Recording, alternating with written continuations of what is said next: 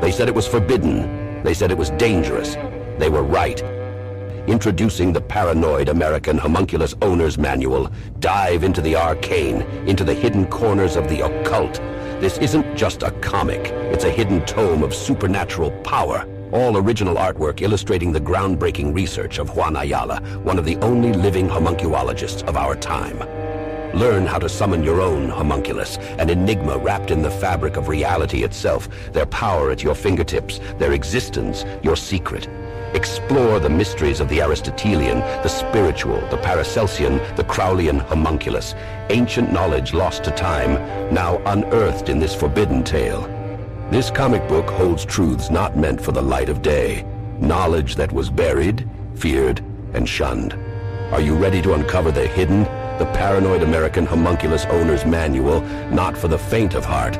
Available now from Paranoid American. Get your copy at tjojp.com or paranoidamerican.com today.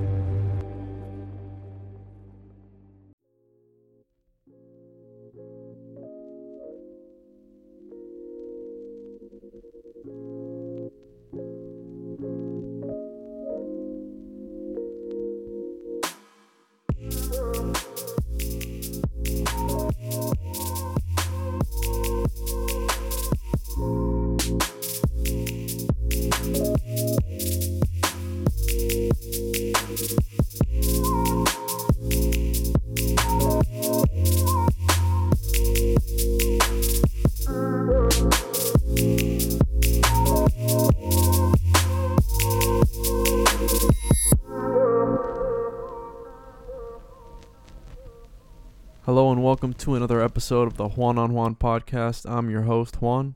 Today we will be talking to Kelli Hastings, one of the owners at Total Zen Float, and we're going to be talking about her book, Rotten Minerva. It is about embarking on your quest, your journey, this quest and journey that we're all on to really find ourselves and really figure yourself out and what comes with that quest, pain, suffering. Sometimes a lot of people learn the hard way. Some people have to wait for traumatic things to happen in their lives for them to be able to find their way, and suffering is such a vital part of the process because it really makes you appreciate, it really makes you open up your eyes towards what the world is like. And unfortunately, some of us have to go through that in order to be able to grow. On this book, she talks about that and her personal experiences with that, facing your fears, facing your inner demons, whatever you want to call it, the tiger that you have to face to really achieve that. And we can see this in all these different cultures, the symbology back then that would make, the young men battle tigers, and, you have to bring back their head and you'll be considered a man. Kelli's book really inspired me and really resonated with me because, again, I'm on that quest as well. And I think it'll resonate with a lot of people. So on this episode, we break down her book. We talk about her life because she's also a yoga instructor, a yogi, and a lawyer, and how this what inspired her to write the book. And we just talk about different aspects in life when it comes to embarking on your quest and how everybody should tackle it, because it's going to be different for everyone. So without further ado, this is Rotten Minerva with Kelli Hastings. And we are live. Welcome to the show, Kelli. Hey, thank you. So is it Hastings or Hastings? How do you want me to say it? Hastings, that's correct. All right. So for those who don't know, Kelli is also an owner at Total Zen Float, which I recommend everybody go to. I love that place, and I love Garrett. I love the energy there. Yeah. And I believe everybody should at least float at least 3 times to really get a feel for it. And last time I was there, I couldn't really disconnect, and Garrett was just like, it's just the energy. It's just the energy going around now with everything going on. And I was like, it makes a lot of sense. It makes a lot of sense with so many things going on in the world, especially right now. I just have a hard time disconnecting. But we're going to talk about your book today. You're a yoga instructor. You're also a lawyer. Yes. We can start off with where can people find your work, Kelli? Well, probably the best place to find me, follow me is on my website, theyogalawyer.com. But I'm also up at Total Zen twice a week, and I host a yoga class there twice a month on Sundays, the second and fourth Sundays of every month. Okay, cool. Yeah, so if anybody wants to see your work, and again, Total Zen, awesome place. And we're going to start off with a question that I ask everybody who comes on the show. And I posted a quote about Alan Watts today, or I'm going to. And it's like trying to define yourself is like trying to bite your own teeth. So, Love Alan who Watts. is Kelli Hastings? I said it right, correct? Yes, that's right. Who am Good. I? We could get real deep with that on a deep Go for level. it. Well, on the deepest level, I feel like I'm the divine expressed in the form as me, as Kelli. Like all of us are, not that I'm special in any way in that sense, but that each of us is the divine expressed in a specific form, whether it's another human or a tree, it's divinity expressed in form. So, in the deepest sense, that's what I am. I mean, usually when people ask that question, you rattle off a list of like your accomplishments or your career, or, it's interesting how we define ourselves. A lot of times people say, well, who are you? And you say, well, I'm a yogi, I'm a lawyer, I'm a mother, but that's not what I am at my deepest essence. I agree. And again, that's society conditioning us. And what makes a good life a good life? Is it having a lot of money? Is it having a lot of things? Materialism. We live in a materialistic society.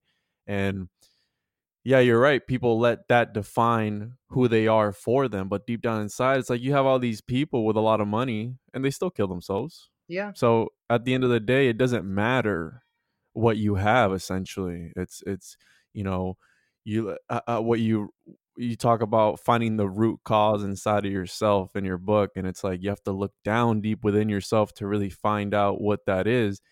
And that's an issue I have with religion, and I've done other episodes on that alone. But what I love about the Gnostics is that they believe that we are divine and we have divinity within ourselves, and the way to reach the upper heavens or whatever you want to call it is through gnosis, through the knowledge. Yeah. And that's really powerful. And again, it's a structural thing, it's a political thing, it takes the power away from the church, whatever. That's a whole other thing. Yeah. But at the end of the day, we are divinity. So what is it you do, Kelli? I know you practice law. What type of lawyer are you? That's a good question. It's funny. These days I try to lawyer as little as possible just so that I can pursue my other interests, but I still probably practice law, 15 to 20 hours a week. And I've really kind of um, changed my law practice so that I can do it while I'm doing other things like, running Total Zen Float with Garrett and writing. Like I wrote a book and I'm writing another one, and also being a mom and just all the fun things I like to do, traveling. But as far as what type of law I practice now, I do mostly legal writing. So I do appeals, and that's where other lawyers and clients will hire me to try to get a case that they didn't like how it went in court. They try to get it overturned in the appellate court. So it's a lot of writing. We used to write really long briefs to explain why the lower court was wrong, and then I sometimes have to go and argue in front of the appellate court. So it's a combination of writing and arguing. I've done Oh, a that's little bit of interesting. everything. Like I've been a lawyer for 18 years, so I started in work Wow. comp, and I've done wills, and I really have done a little bit of everything. So I do have some clients who've been with me for years who just call me whenever they have a legal issue, and I try to at least steer them in the right direction, even if it's not something I do. That's awesome. Yeah, you refer to yourself as the yoga lawyer, Yes. which I thought that was I thought that was funny. That's kind of one of those But like sentence. What do you call an oxymoron? Like a sentence that contradicts itself. Like a yoga lawyer, but I think there should be more yoga everything. Yoga doctors, yeah, yoga teachers, yoga whatever. that's the most chill lawyer I've ever come across. That yoga lawyer, that's awesome. But what obviously you do yoga, and then I wanted to talk to you about that when we got to part 2 of your section 2 of your book, Practice, the Yeah. real yoga, because I think that's interesting. I've tried to do yoga here at home with my fiance, and it looks simple, but at the same time, it's like people only what you said. People see it only as like this thing where you stretch and stuff, but it Yeah, goes deeper than that. So we'll get into that. yeah. What inspired you to write this book? Obviously, you have your own story, and you went through hardships in your life, and then obviously inner conflicts. The reason I enjoyed the book so much was because it was a sort of a synchronicity for me because I'm in that stage of my life. I'm about to be 26. I haven't really found my thing yet. I'm in that pursuit, that inner battle of what I want to do, who I want to be. And again, you have society and you have other factors at work that sort of paint this picture in your mind of where you should be, what you should do. And it's Yeah. like at the end of the day, it's like you said when you were in India, that homeless man who was so happy and you were mad because he was happy. Why are you happy? You're Why are you homeless. so happy? Yeah. He didn't have any legs, and he was just every day smiling at the coconut stand. Oh, and he didn't have any legs on top of that. I missed that part. He was walking around. He would hold in his hand two bricks, and he would use those and use his hands to get around with the bricks in his hands so that his hands didn't touch the ground. Wow. And he was as There's happy there's as always a baby. somebody who has it way worse than you do, and we complain about the small things in life. But Yeah. uh so what inspired you to write this book? Rotten I've Minerva, an interesting title there. Rotten River. And that's a nod to my late grandmother who used to write stories for my brother and I called Rotten Minerva, and they were about a girl who would, she had a heart of gold, but she would get into some trouble. Mostly she was like going in the woods unattended or, doing things my grandma didn't want us doing, and she would teach us lessons that way. So the title is kind of a tip of the hat or an homage to her, but it's I like the title too because I think we all are a little rotten, and we kind of feel like on the spiritual quest, you have to be this perfect saint, and that's not what life is about. That's not what discovering your true self is really about. You're allowed to be a little rotten by some comparisons. Everything is relative anyway. And I talk about that in the book too. Like, really, what is good and evil? It's kind of a human creation. I don't think animals think in terms of good and evil. But yeah, as far as what inspired me to do it, I was always writing. Like, I think I kind of have that writer inside. Even my law career now, looking back, because my my law career didn't start the way it's ended up. I was one of those 60-hour plus work week, lawyers grinding it out, and I wasn't happy, even though I had money and everything that should make me happy. But I've always liked to write, and so even in my lawyer career, I was doing legal writing, and so I would write, just like little notes everywhere, and I was writing blogs, and then finally it just hit me like I could put this all into a book, and it just felt like a good way to share a lot of what I've learned. So maybe even if it helps one person, then I've been successful because one person has learned from my journey. But hopefully it'll help many more than that. Yeah, I haven't done the exercises at the end of the book, but you also have those. And I found it interesting because, like I said, it's so different. And then, so obviously we can start with your story. I guess if you want to talk a little bit about that, and then work it into, uh, what's it? So wait, back up. Did you say God is a cow? Because I mean, you went to India, you were over there for a while, and Yeah. you see the different ideologies and I forgot the word for it. The different values that people have in these different countries, Yeah, cultural especially. differences, really.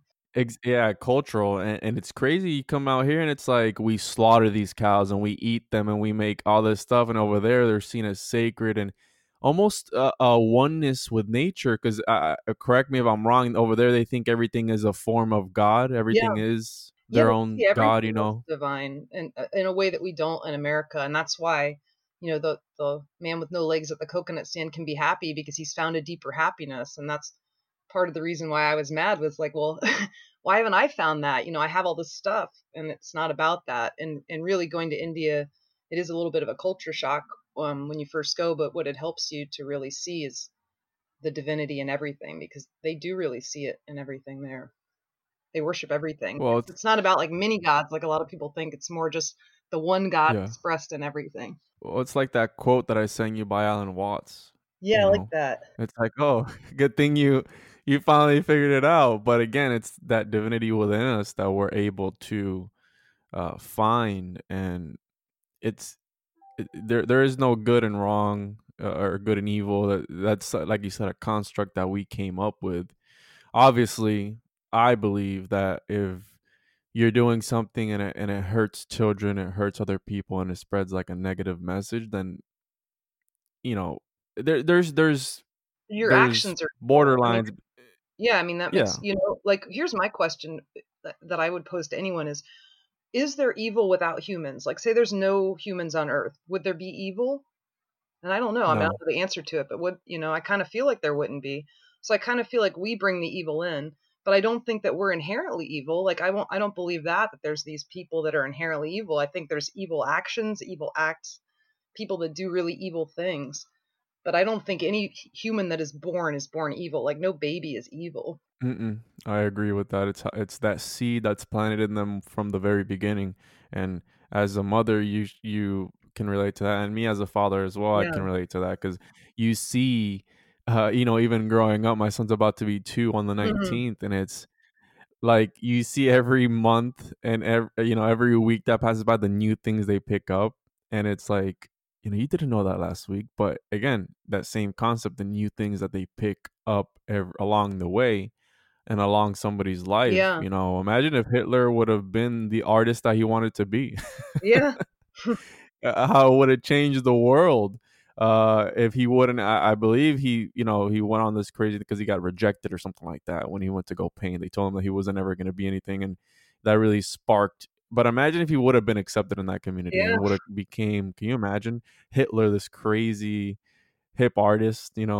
Uh, Probably in another dimension, Yeah. in another universe, he did become this crazy artist. But uh, so let's talk about your story. Uh, everybody waits usually. I don't know if this happened to you to really realize. Obviously, you had the passing of your brother and your father close to one another. Yeah. Um, I'm sorry to hear that, by the way.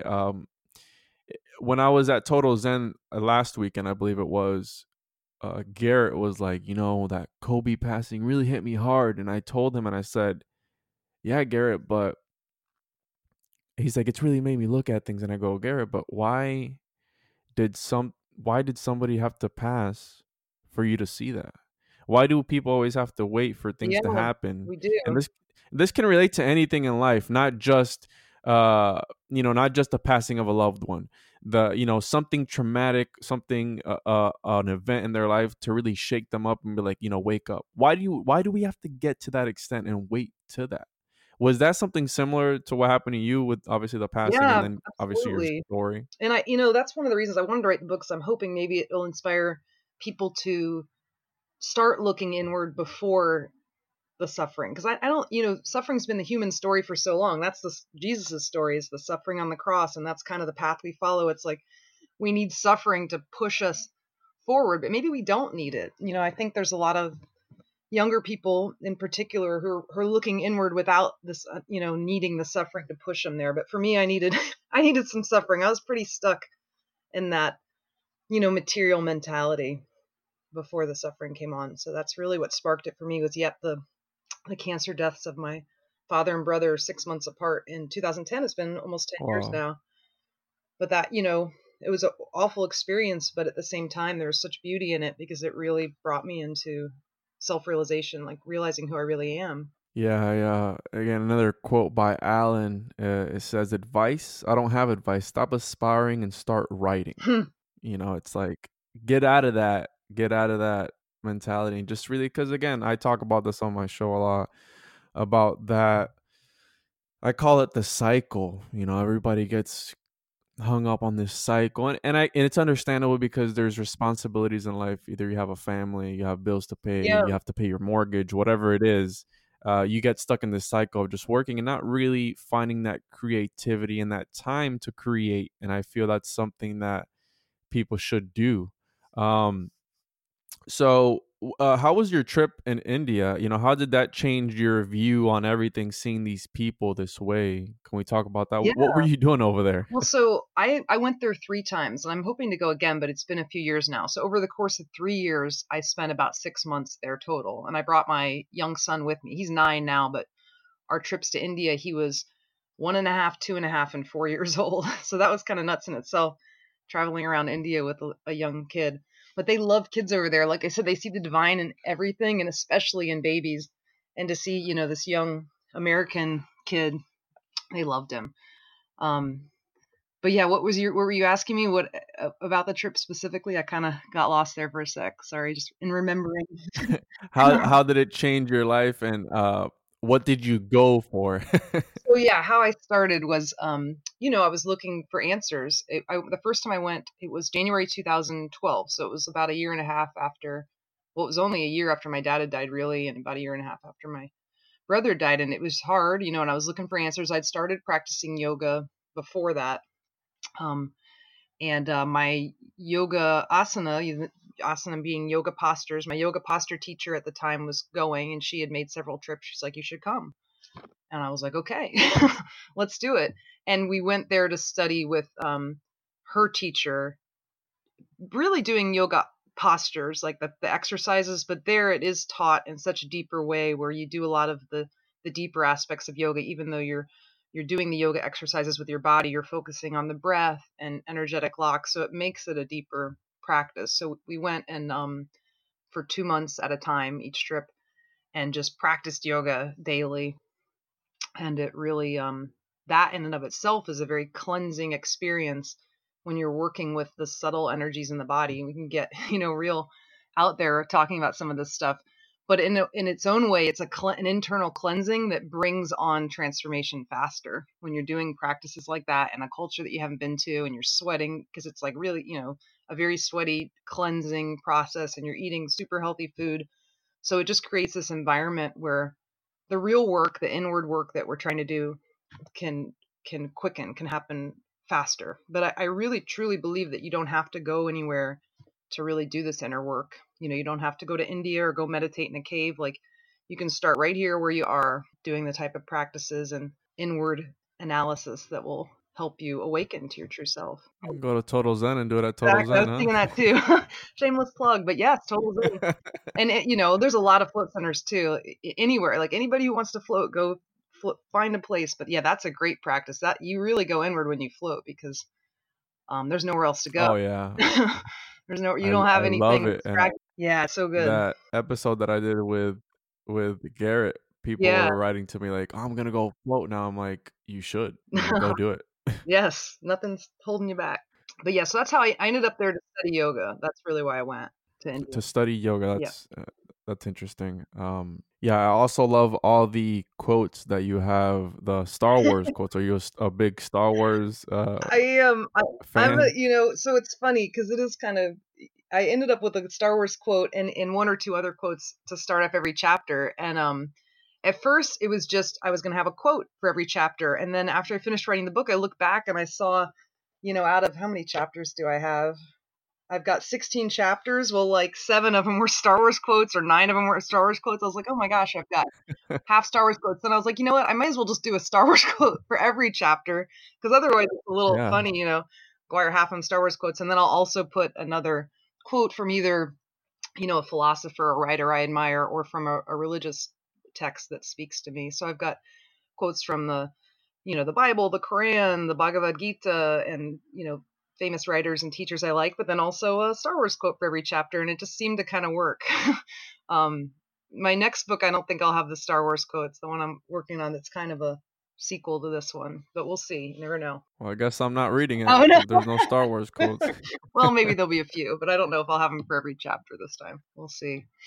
Yeah, I found that interesting. I mean, the Force is such a good metaphor, and Star Wars has so many good metaphors for the internal quest. It's something that a lot of people can relate to. Yeah, so working that into my next question, obviously you compare it to you have judgment, which is, comparing yourself, the ego, and what you mentioned earlier about animals don't judge. Animals don't see what humans see, because it's a construct that we came up with. And like you said, if there was no humans on the world, uh you know, there wouldn't be hatred. There would be For me, no, nature, yeah, because survival of the fittest. Yeah, animals eat themselves, and it's sometimes you may see it as a cruel thing, but it's not, because that's the way things were made to be. And that's just trusting the process. And again, it's a process. It's the hierarchy of nature. The dominant predator is always going to be the one that's going to unfortunately eat that nice little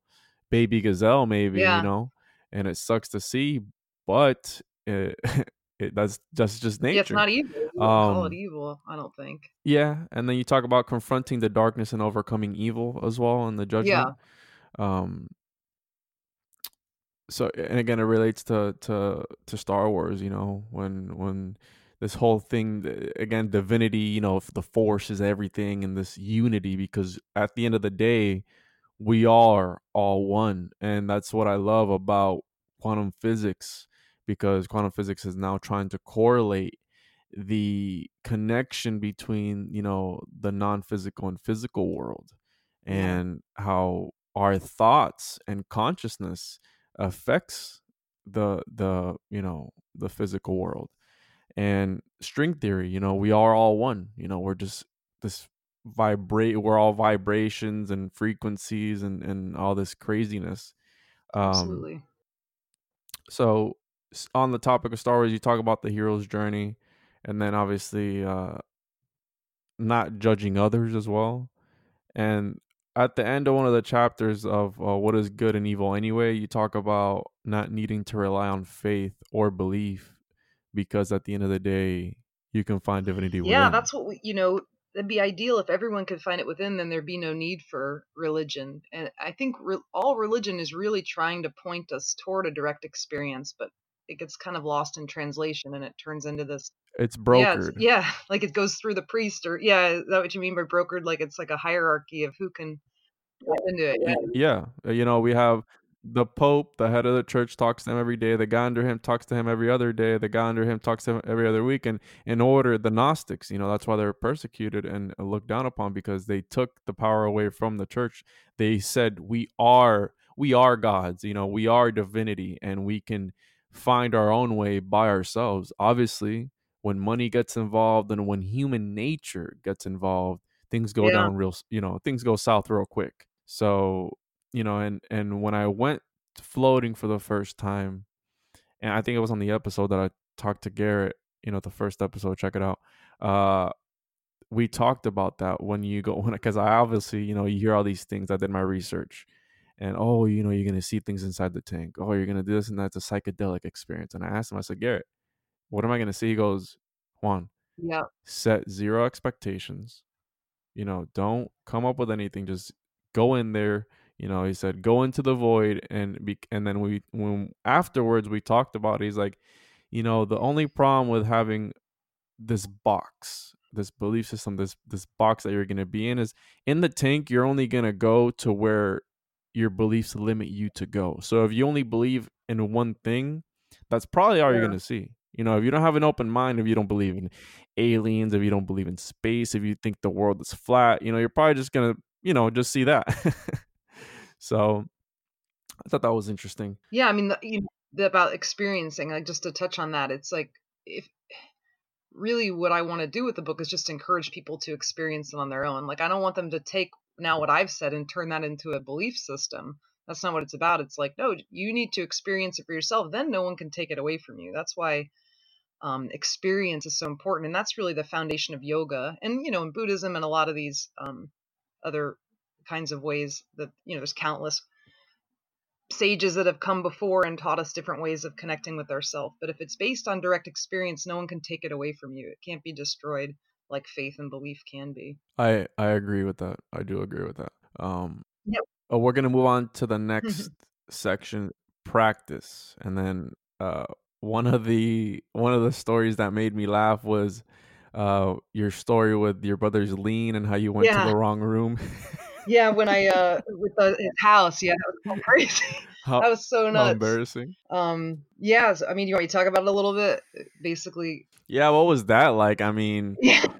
That's so So basically what embarrassing. I happened mean, was, there's this lien. He had died. This was maybe, I don't remember, 6 years after he died, or it was a few years ago. I don't remember exactly when, but my mom and I were trying to sell his old house, and it turned out it wasn't worth much. It was worth like, the house itself was worth like $25,000. It was a house that we had all bought together and were planning on fixing up, and then he died, so it never happened.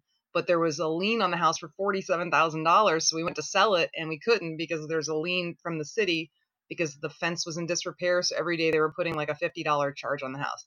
So anyway, they said, you got to go to City Hall and get this taken care of. My mom, wow. asked me to do it. I'm the lawyer. So I end up doing a lot of these types of things when they come up, within the family. Like if there's any kind of legal issue, Kelly will take care of it. So I went down to City Hall to talk to them to try to get this lien removed. And it turned out there was a huge meeting going on. There was 1,000 people there because the Walmart's being built and they're protesting. So yeah, I get up in front of the meeting in front of 1,000 people.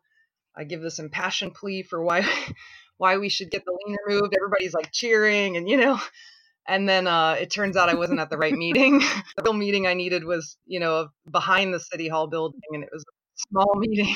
There's The- only 5 people there or something, and so I went back to that meeting, and I was, oh, we need to get the lien removed. They said okay, and it was done. But yeah, this whole event caused me to have to stand up in front of 1,000 people and talk about my brother's death. And that's why that's what the moral of the story was for me, because it was a time where I was kind of pushing it away and I wasn't dealing with it. And I think I say in the book how my brother had come to me in a dream a couple months ago and said, you really need to look at my death. And I was kind of like, why do I need to look at his death? I don't think I need to. And then when this happened, I was like, oh, I felt like he was orchestrating it behind the scenes, because it really made me face it head on in front of a bunch of people. It was funny. that's crazy, and it's like how people say it's like, oh, look into my Yeah, days. Like, yeah. well, it wasn't a murder, I don't think. So it's like, what do you need me to see? Uh, yeah, I find that really funny. Um, and then I think we talked about this. The section called "Do I Have to Quit Drinking, Smoking, Loving?" And it's if what Yeah. you talk about there is, not forcing change, being open to change while not forcing it, upon ourselves. And I believe Yes. that's very powerful. Can you talk about a little bit about that? Because I feel that people, when they want to go on a diet, when they want to live healthy, they're like, oh, it's like a job. It's like, it's not about that. Maybe you can start off little by little because it's a process. Yeah. It's just, I mean, it's not that nobody should ever do anything to try to better themselves or make themselves more healthy, but we kind of get so judgy on ourselves for our perceived vices. I used to do this all the time. I used to drink a lot more than I did, and I would always be writing up charts. This was back when I was lawyering a lot more, like when I first started as a lawyer, and it's so stressful. And a lot of lawyers after work go and have a drink, and I was always trying to like limit, force myself to stop. And then when I started practicing yoga and getting more into myself, I just naturally didn't want to drink anymore. Like it went away on its own. And that's not to say, that there aren't people that have real chemical dependencies that may not need help. I'm not trying to say everybody can solve all their problems through yoga, but you might find that we're judging ourselves harshly about all our perceived vices when, if we really look inward and work on ourselves, some of those things will just leave us on their own. And I think I even mentioned a quote from one of my favorite yogis, where Paramahansa Yogananda, the guy who wrote Autobiography of a Yogi, a lot of people know about him, where he basically said just that. He's because someone asked him, they said, hey, to do yoga, do I have to quit drinking and smoking and, liking women? And he was like, no, you don't have to quit any of those things to practice yoga, but you might find that the desire for those things leave you. I can't promise you that you won't stop wanting to do those things once you start this inward journey. It doesn't have to be yoga, any kind of journey. Yeah, yeah, that's funny. I mean, uh, it's like you said, and that can relate to a lot of things in life. When you start, talk about religion, oh, you can't do this, you can't do that, but at the same time, the reason I stopped going to church is because a lot of Yeah. people were, you see the hypocrisy. You know what I mean? It's like, but these Yeah. people are doing this after that, living that double life. Um, but can you talk a little bit more? So we're gonna get into the real yoga, and like you mentioned earlier, it's like this inner thing. One of my friends recently did hot yoga, and he told me it was really, really good. And like how you Yeah. had said that you're outside, super hot environment, you're sweating, and it's like this thing. And then I know you go into these, I think it's like what, the 5 sections or 7 sections of yoga. Correct me if I'm wrong. It had these names that I can't pronounce. Yes. And I do use some yoga terminology in my book, but I include a glossary and I define everything. But yeah, there's 8 limbs of yoga. Most people think of yoga asana, the postures, as yoga, but really that's just one of 8 limbs, and the other limbs are things like pranayama, which is breathing practices, meditation, samadhi, bliss, ethical and moral codes. There's all these other limbs of yoga. Pratyahara, big one. That literally means sense withdrawal. That's sensory deprivation floating. Sense withdrawal just means, you know, doing something externally or just internally to kind of mute your senses and really go inside. That's a yoga practice. And to me, these other yoga practices are more powerful and more important than yoga asana. But for us in the West, most of us start with yoga asana, the exercises. It's the most tangible, the most easily accessible. You know, the other stuff seems a little out there for a lot of Westerners. But the real yoga is an inward practice, not an external posture practice. Well, so which is the one that we do, which is the postures? What's that one called? Asana, Asana. Asana. Yeah, that's the one. And it's like you said, it's foreign to Westerners, but there's people on the other side of the world who live by these practices, and this is what they do. And Yeah. uh, would you say their whole life revolves around that? Yeah, I mean, so like not everyone in India is practicing yoga. Yoga's kind of its own thing, because it's not really religion. It's a way of accessing your religion. So in India, their religion is Hinduism. Of course, we go on a whole subtopic because they don't even see it that way. Like they don't even define it as a religion. It's just kind of their life. But then there are Hindus that practice yoga, and not all do. And then with yoga, basically the main yoga book even says whatever your religion is, practice this yoga and it'll get you with that. But yeah, we focus on the postures, and that's not necessarily a bad thing because it gets us hooked. I mean, that's kind of what got me started was the yoga postures, but then I went deeper, and the deeper practices are what really is going to, or really going to get you looking inward. But even the asana practice, if it's done right with the right teacher, is really an inward practice. And I really tout that. Like I said, I host yoga practice twice a month at Total Zen. And my yoga practice that I host is more about helping people find their own personal yoga practice. And it includes asanas, but also the pranayama, the breathing practice, and some other internal practices that you do on your own. In the West, we always focus on this external teacher that's kind of leading the class. And that's not necessarily the best way to do it. I mean, it's not bad. I always say yoga's kind of like pizza. It's not like there's bad bad yoga, it's always okay, but there's definitely better yoga. And in hot yoga, you mentioned as hot yoga sometimes kind of looked down upon in the yoga community. And that could be a whole other show, but it can be really good for people. Yeah, because Really? here, I'll just do the brief version, which is when you're really practicing yoga with the use of breath and what they call bandhas, which are energy locks in your body, you generate heat. And if you're in a hot environment like India, it helps, but they never turn up the air, the heat purposely, because that kind of creates a false heat, which can be dangerous for some people. Firefighter friends said they used to get a call once a month at the hot yoga place where someone overheats or something. But at the same time, it can be very clearing to really sweat it out. And especially if you're trying to detox, hot yoga can be helpful. So I don't look down upon anyone who's done it and really gotten a benefit from it. But I do feel that there are better ways. Yeah, it's even me and so I did it in my living room. I put on a YouTube video because I'm new to it, and even me, I was sweating my ass off, from just Good. stretching. It's like these positions, and then the lady would be like, just do this, and I'd be with my fiance. We bought 2 yoga mats, and then we have the baby trying to copy us as well while he's watching us. And yeah, it's like you said, it's like you sweat, and it's like the next day I woke up, I'm like, why am I sore? Like what is my body? I was just stretching. Um, so that's interesting. But now I'll let him know that it's frowned down upon in No, the no, no. over there. It's if he loves it, he likes it, he should do it.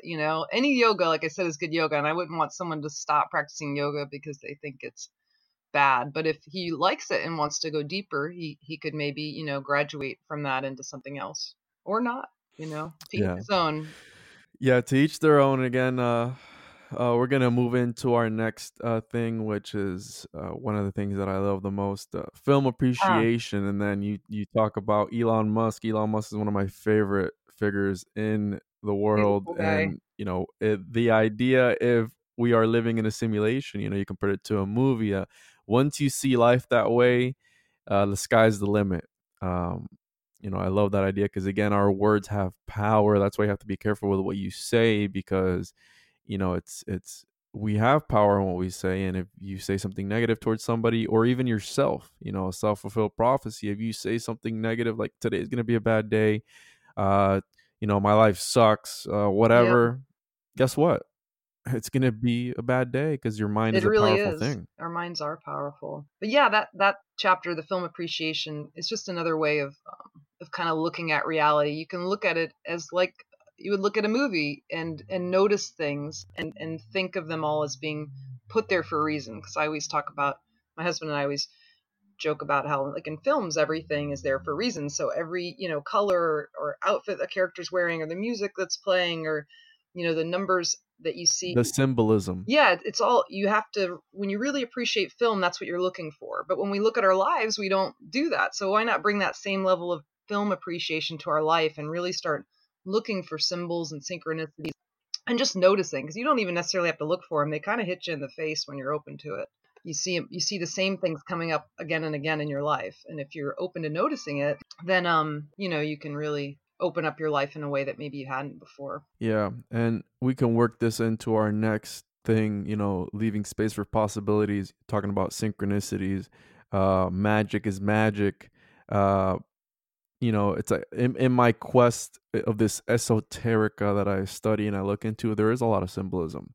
And if you're not paying attention to it, you're not going to see it. But once you start connecting the dots, like you said, it makes sense. And then you had, leaving space for possibilities, trusting the process and not getting bogged down in the details and just letting it happen. You did what was it, the South Park episode Underpants. of the gnomes, how they only knew Phase one, steel underpants. they only knew step Yeah, one and phase step three, three. profit. Nobody knows what phase two is. And it's kind of like that. Yeah, like, we don't necessarily need to know the whole picture.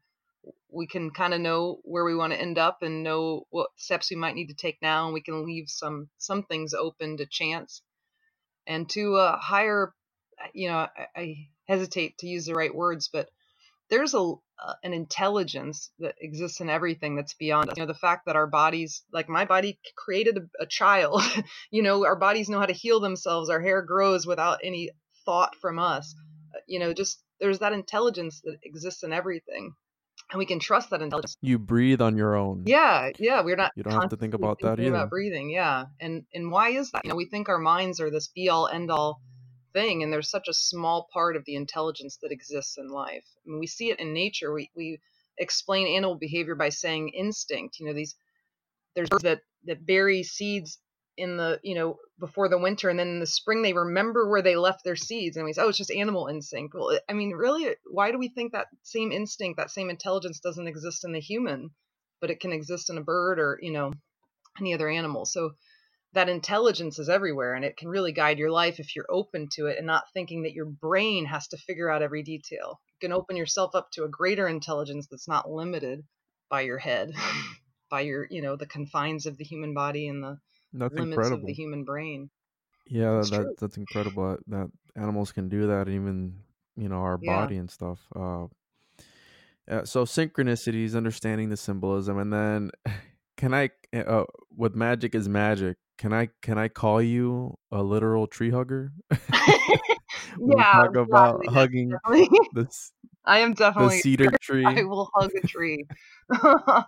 Yes, and I do have a story in there about hugging a cedar tree, and she deserved a hug. But yeah, I love Yeah, the other. yeah. It's, again, becoming one with nature and really seeing the oneness. And then you were talking about my source style, Yeah, Ashtanga. so Is that a certain yeah, type so of that's funny. yoga? Going back to India, the town in India that I spent so much time in is called Mysore. Which is kind of funny. Yoga can make, you were saying it makes you sore, so a lot of people are like Mysore, but so the town is what the style of yoga is named after, and it can make you sore to do the yoga, but it's the name of this little town in South India. And so Mysore Ashtanga yoga is Ashtanga 8 limbs. Remember I was telling you how there's 8 limbs of yoga. So it's practicing all 8 limbs in the way that it was taught in this town. So that's why it's called Mm. Mysore Ashtanga yoga. Yeah, and again, learn to recognize life's messages to you. And we work into the shadow. That we must face our fear. And you said so we can truly open up to our most authentic selves. You know, that inner conflict. You always have that Hmm. angel and demon, and uh, sometimes we are the problem and not Yeah. others around us, like you said, like I mentioned earlier. Find the root and let things be, and do not try to control others, because I believe you had issues with trying to Yeah. with your best friend or whatever, trying to make them, again, we set expectations for others, and we have to realize that other people are themselves, and you have to accept them for who they are and not for what you want them to be. And when I was reading this, I looked over at my fiance and I said, you know what you need to do? You need to find the root.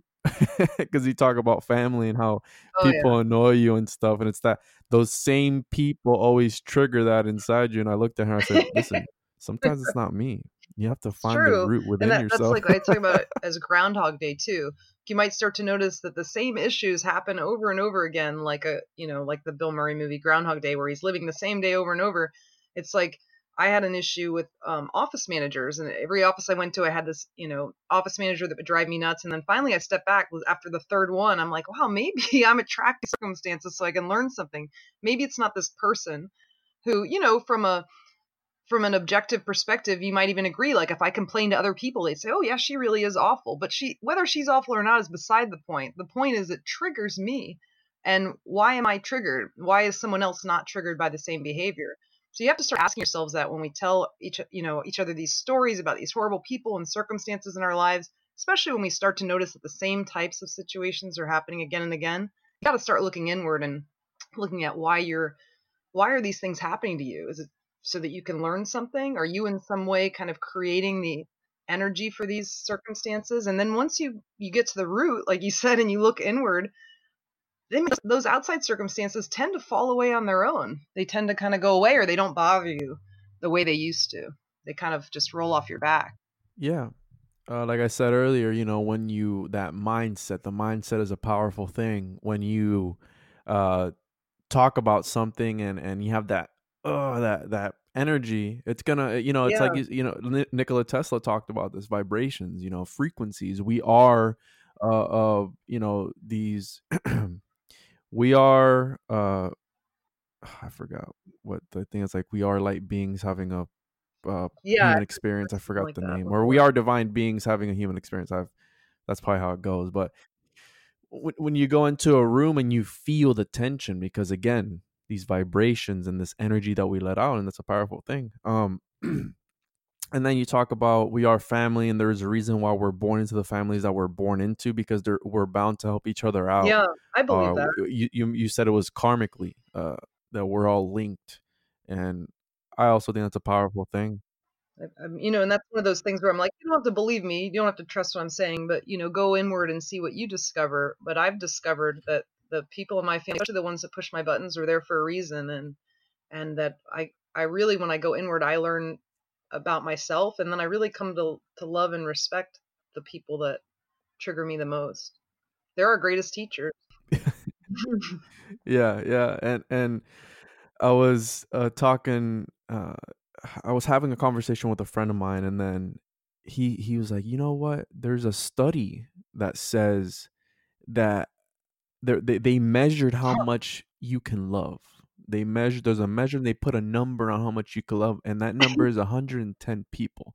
So because you relate to the world, you have road rage, oh fuck that guy just cut me off, whatever, this energy towards that guy that you don't Yeah, you know only can love because he's 100 not in people. your in your clique. You're like, Because after after 110, I don't know about you can only love 110 people.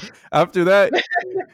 you don't give a shit. You don't give a shit Feel about the you. other 100, and after the Yeah, 111th, nope, that's not funny. that I haven't one. heard of that. Later. I I hope I hope to love Yeah, everyone. interesting. All however many are there are 7 billion, but some of them you have to love from a distance. It's not safe to love everyone. Yeah, love everyone and tell the truth. Yeah, Garrett said Ram that to Dass. me, and I was like, that's so powerful. That's so powerful. So we're gonna wrap up with freedom. And then you talk about freedom not coming within, nor is it dependent on people or circumstances. Allow yourself to be you. And then obviously, I don't know if you want to talk about it. You had this thing that you were hiding within yourself that you eventually brought out, and you were afraid of how others were going to accept you or perceive you. But at the end of the day, we should find freedom within Yeah, ourselves. yeah. Are you talking about my sexuality, or what are we talking? Yeah. I didn't know if you wanted to Oh, talk no, about I'm that, but I I'm mean, it's in the open with book. that. Yeah, it's in the book. I mean, I'm bisexual, and I think I suppressed that part of myself for a long time. I would kind of fall in love with my female best friends and not realizing I was in love with them because I've always been in love with men too. It's, bisexuality is kind of a different animal in a lot of ways because you can kind of hide it, especially if you like the opposite sex too. I'm married and I love my husband very much, but I had to come full circle with my sexuality and recognize that part of me and see that throughout my life I've kind of suppressed it.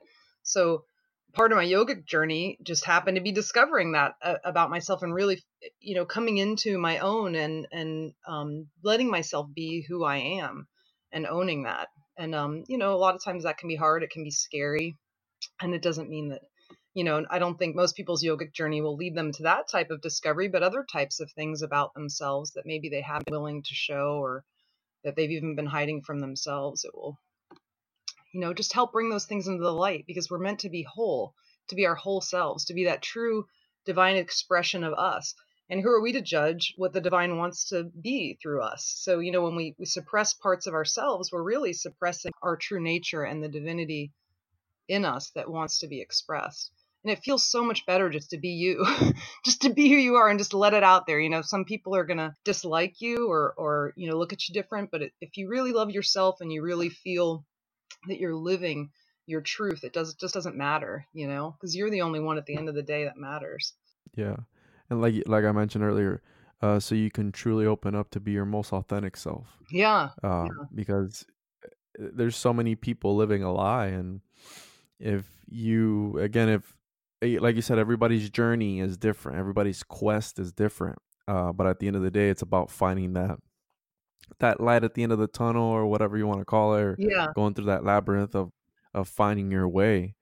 Um, but I can't imagine what you probably went through when you were thinking about that. But I was listening to a comedian, and she's like, if you're Googling if you're bisexual, then and it's like Google come up as like, yeah, if you're Googling this, you probably Right. are. It seems so clear now. And looking back at my life, I'm like, how did I not know?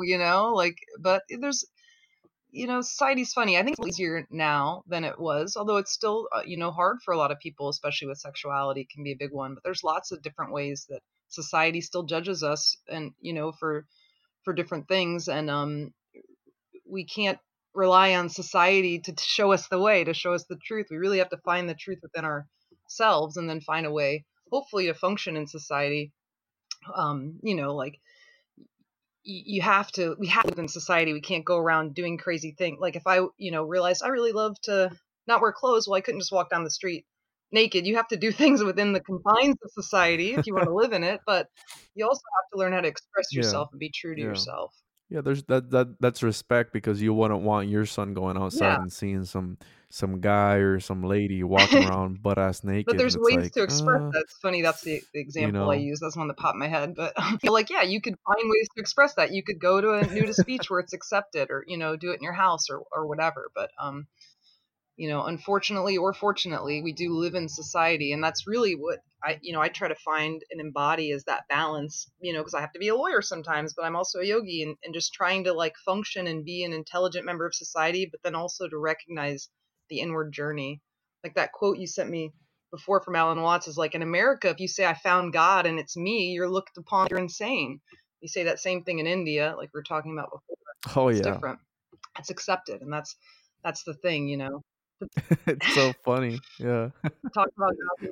it's like, oh, Yeah, in good thing India, you just know like, now. duh, yeah, It's we're all like, God. Okay, go back uh, to doing what you're doing. But yeah, here it's different. But that's changing. People like you doing your podcast, spreading the word. It becomes more of a societal norm to talk about these things, and but still to function and live in society. We can't all go off in caves or go to India or wherever. We need to live and work and be a community, but also recognizing the inner oneness that we share. Yeah, and then you talk about your red light camera story where you fought the red light camera ticket and you won it, and then the the exposure you got from that, and then you turn it, talking about being a lawyer and troll engaging, but engaging it in a professional Yeah, manner, not not not feeding that energy, because you can't yeah, two we wrongs we don't make a right. we like to argue as a society, but right now, unfortunately, we're in the spot where we hate the haters, and we see people as in their arguments as one. We don't have an easy time separating people from their arguments. So it's like, if I don't like your argument, I don't like you. Where what lawyering teaches you, and specifically having to deal with trolls in the context of that red light camera case, it teaches you what I was taught, or how I learned that you can disagree with people without being disagreeable. There's a way to do it where you don't feed the hate and the anger, but you can have a discourse, because we're going to disagree. But we can realize that people and their beliefs aren't the same thing. Like, at our essence, we're all the same. We may not agree about all the different political and religious things that are happening right now, but we don't have to be ugly to each other. And that's hard, I think, in our society. At the end of the day, we are, yeah, at the end of the day, 6 feet under, we're the same. Yeah, At the end of exactly. the day, when we're done, over and done with, we're all the same. We believe the same. And again, the constructs of society that, oh, he's black, he's Asian, he's Indian, he's white, whatever it is, it's like, no, dude, we're all the same. We are oneness. And when you look at the world from space, there are no borders, Yeah. there are no lines. We drew the damn lines on the map. Shout out to Jonas, one of my one of my buddies, who he has a YouTube channel where he talks about the oneness, cosmic consciousness, stuff like that. We drew those lines on the map, and it's like, it's true. We at the end of the day, animals don't see that. It doesn't No. matter to animals, if there's borders or not. um and then you talk about the mermaid wanting to experience life as a human, and you relate it to us with your story of the camping trip, where if you feel your emotions, instead of suppressing them, understand them and invite them in, and at the end of the day, understand them and the human Yeah. experience. Yeah.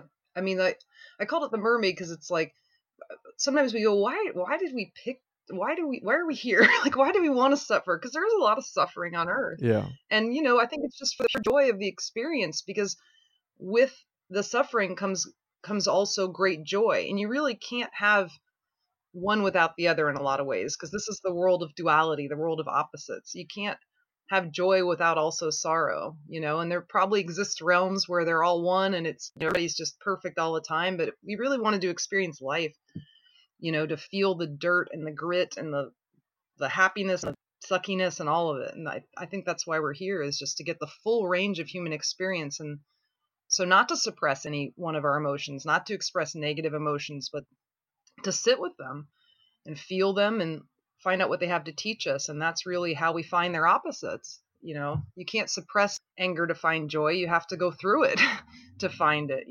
Yeah. I like to relate that to, I always talk about this, about when you're sitting down and you can't breathe through one nostril. You take for granted all the times you Mhm. could breathe through both nostrils. Yeah. It's like, man, all the times that I could breathe normally, and then today I can't breathe through one nostril. It's the same Yeah. thing. And then uh, you had a problem with accepting help from others or people telling you what to do. And sometimes, it's okay to take that help or that advice, like, hey, be careful with the low entranceway. And you're like, why is this guy telling me what to do? I could take care of myself. And then when you're leaving, when you least expect it, boom, you hit yourself, and it's like, that inner Totally. conflict. So, so we'll wrap up with this, the final thing, your story. So, enter your own cave of darkness, confront your own personal tigers, and emerge, a victorious and an authentic embodiment of you, living your truth with love, authenticity, and freedom. So how you said everybody's quest is different, and how this book, and again, it really made me look into myself, and I enjoyed reading it. There was times where I would put it down, and I'm like, I don't want to go to sleep yet, so I'd pick it back up and keep reading, Oh, that's sweet. and it can resonate with everybody. But yeah, I end it with your story, and like what you're saying is I just want to encourage other people to find their own story. They can identify with mine or not, but it's really about taking that own inward journey. It's going to look different from everyone, but just commit to it, just go for it, and then see what you discover about yourself and where you end up. And I think what you'll find is that yes, you're living with more authenticity and freedom. And it may not be easy. You might have to confront some tigers, like I said, but that's part of the journey. And the rewards are beyond measure. Yeah, it relates to a lot of these cultures back then, that they would literally. It just makes me think of the movie 300, where they would send them out to slaughter that, or to kill that tiger or something like that, and not until you came back with its head were you Like considered a man. Yeah. It's almost like that. And we, luckily we don't Mhm. literally have to confront external tigers, but they're inside.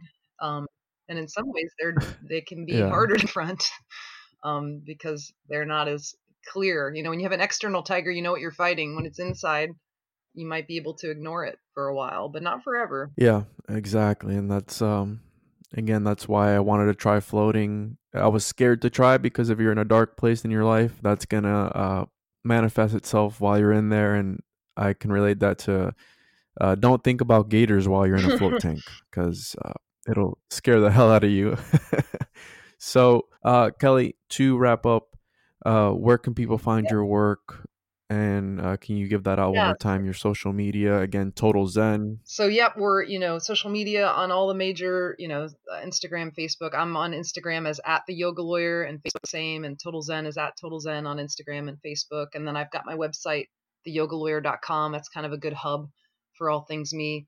Got my yoga classes and links to all my social media accounts and information about my book, etc. So that's where you can find me. And then I'm at Total Zen. I work on Tuesdays and Fridays usually, and I host a yoga class the second and fourth Sunday of every month. So this coming Sunday, but this probably will air at a different. But the second and fourth Sunday of every month, I do yoga chanting for 15 minutes. Before, like it's like a separate class at 9:45, and then at 10 I have open practice, which is like what I was saying before, where I just help people develop their own yoga practice that they can come do with me twice a month, but then also hopefully they're doing it at home. That's really the key, because the real practice is an individual practice that you do on your own. This journey isn't something I can take with you. Yeah, that's awesome. So again, thank you so much, Kelli, for talking to me today. And I really enjoyed our conversation. I really enjoyed the book, so people should check it out, Rotten Minerva. And thank you again, Kelli. Well, there you have it. That was Kelli Hastings. Check out her work on her website. Check out her book on it. I believe it's on Amazon as well. But make sure to follow us on social media at The Juan on Juan Podcast. Check out our blog at thejuanonjuanpodcast.com. Shoot me an email, thejuanonjuanpodcast@gmail.com. If you want to hear us talking about anything, if you want to be on the show. And thank you for all the support. Until next time.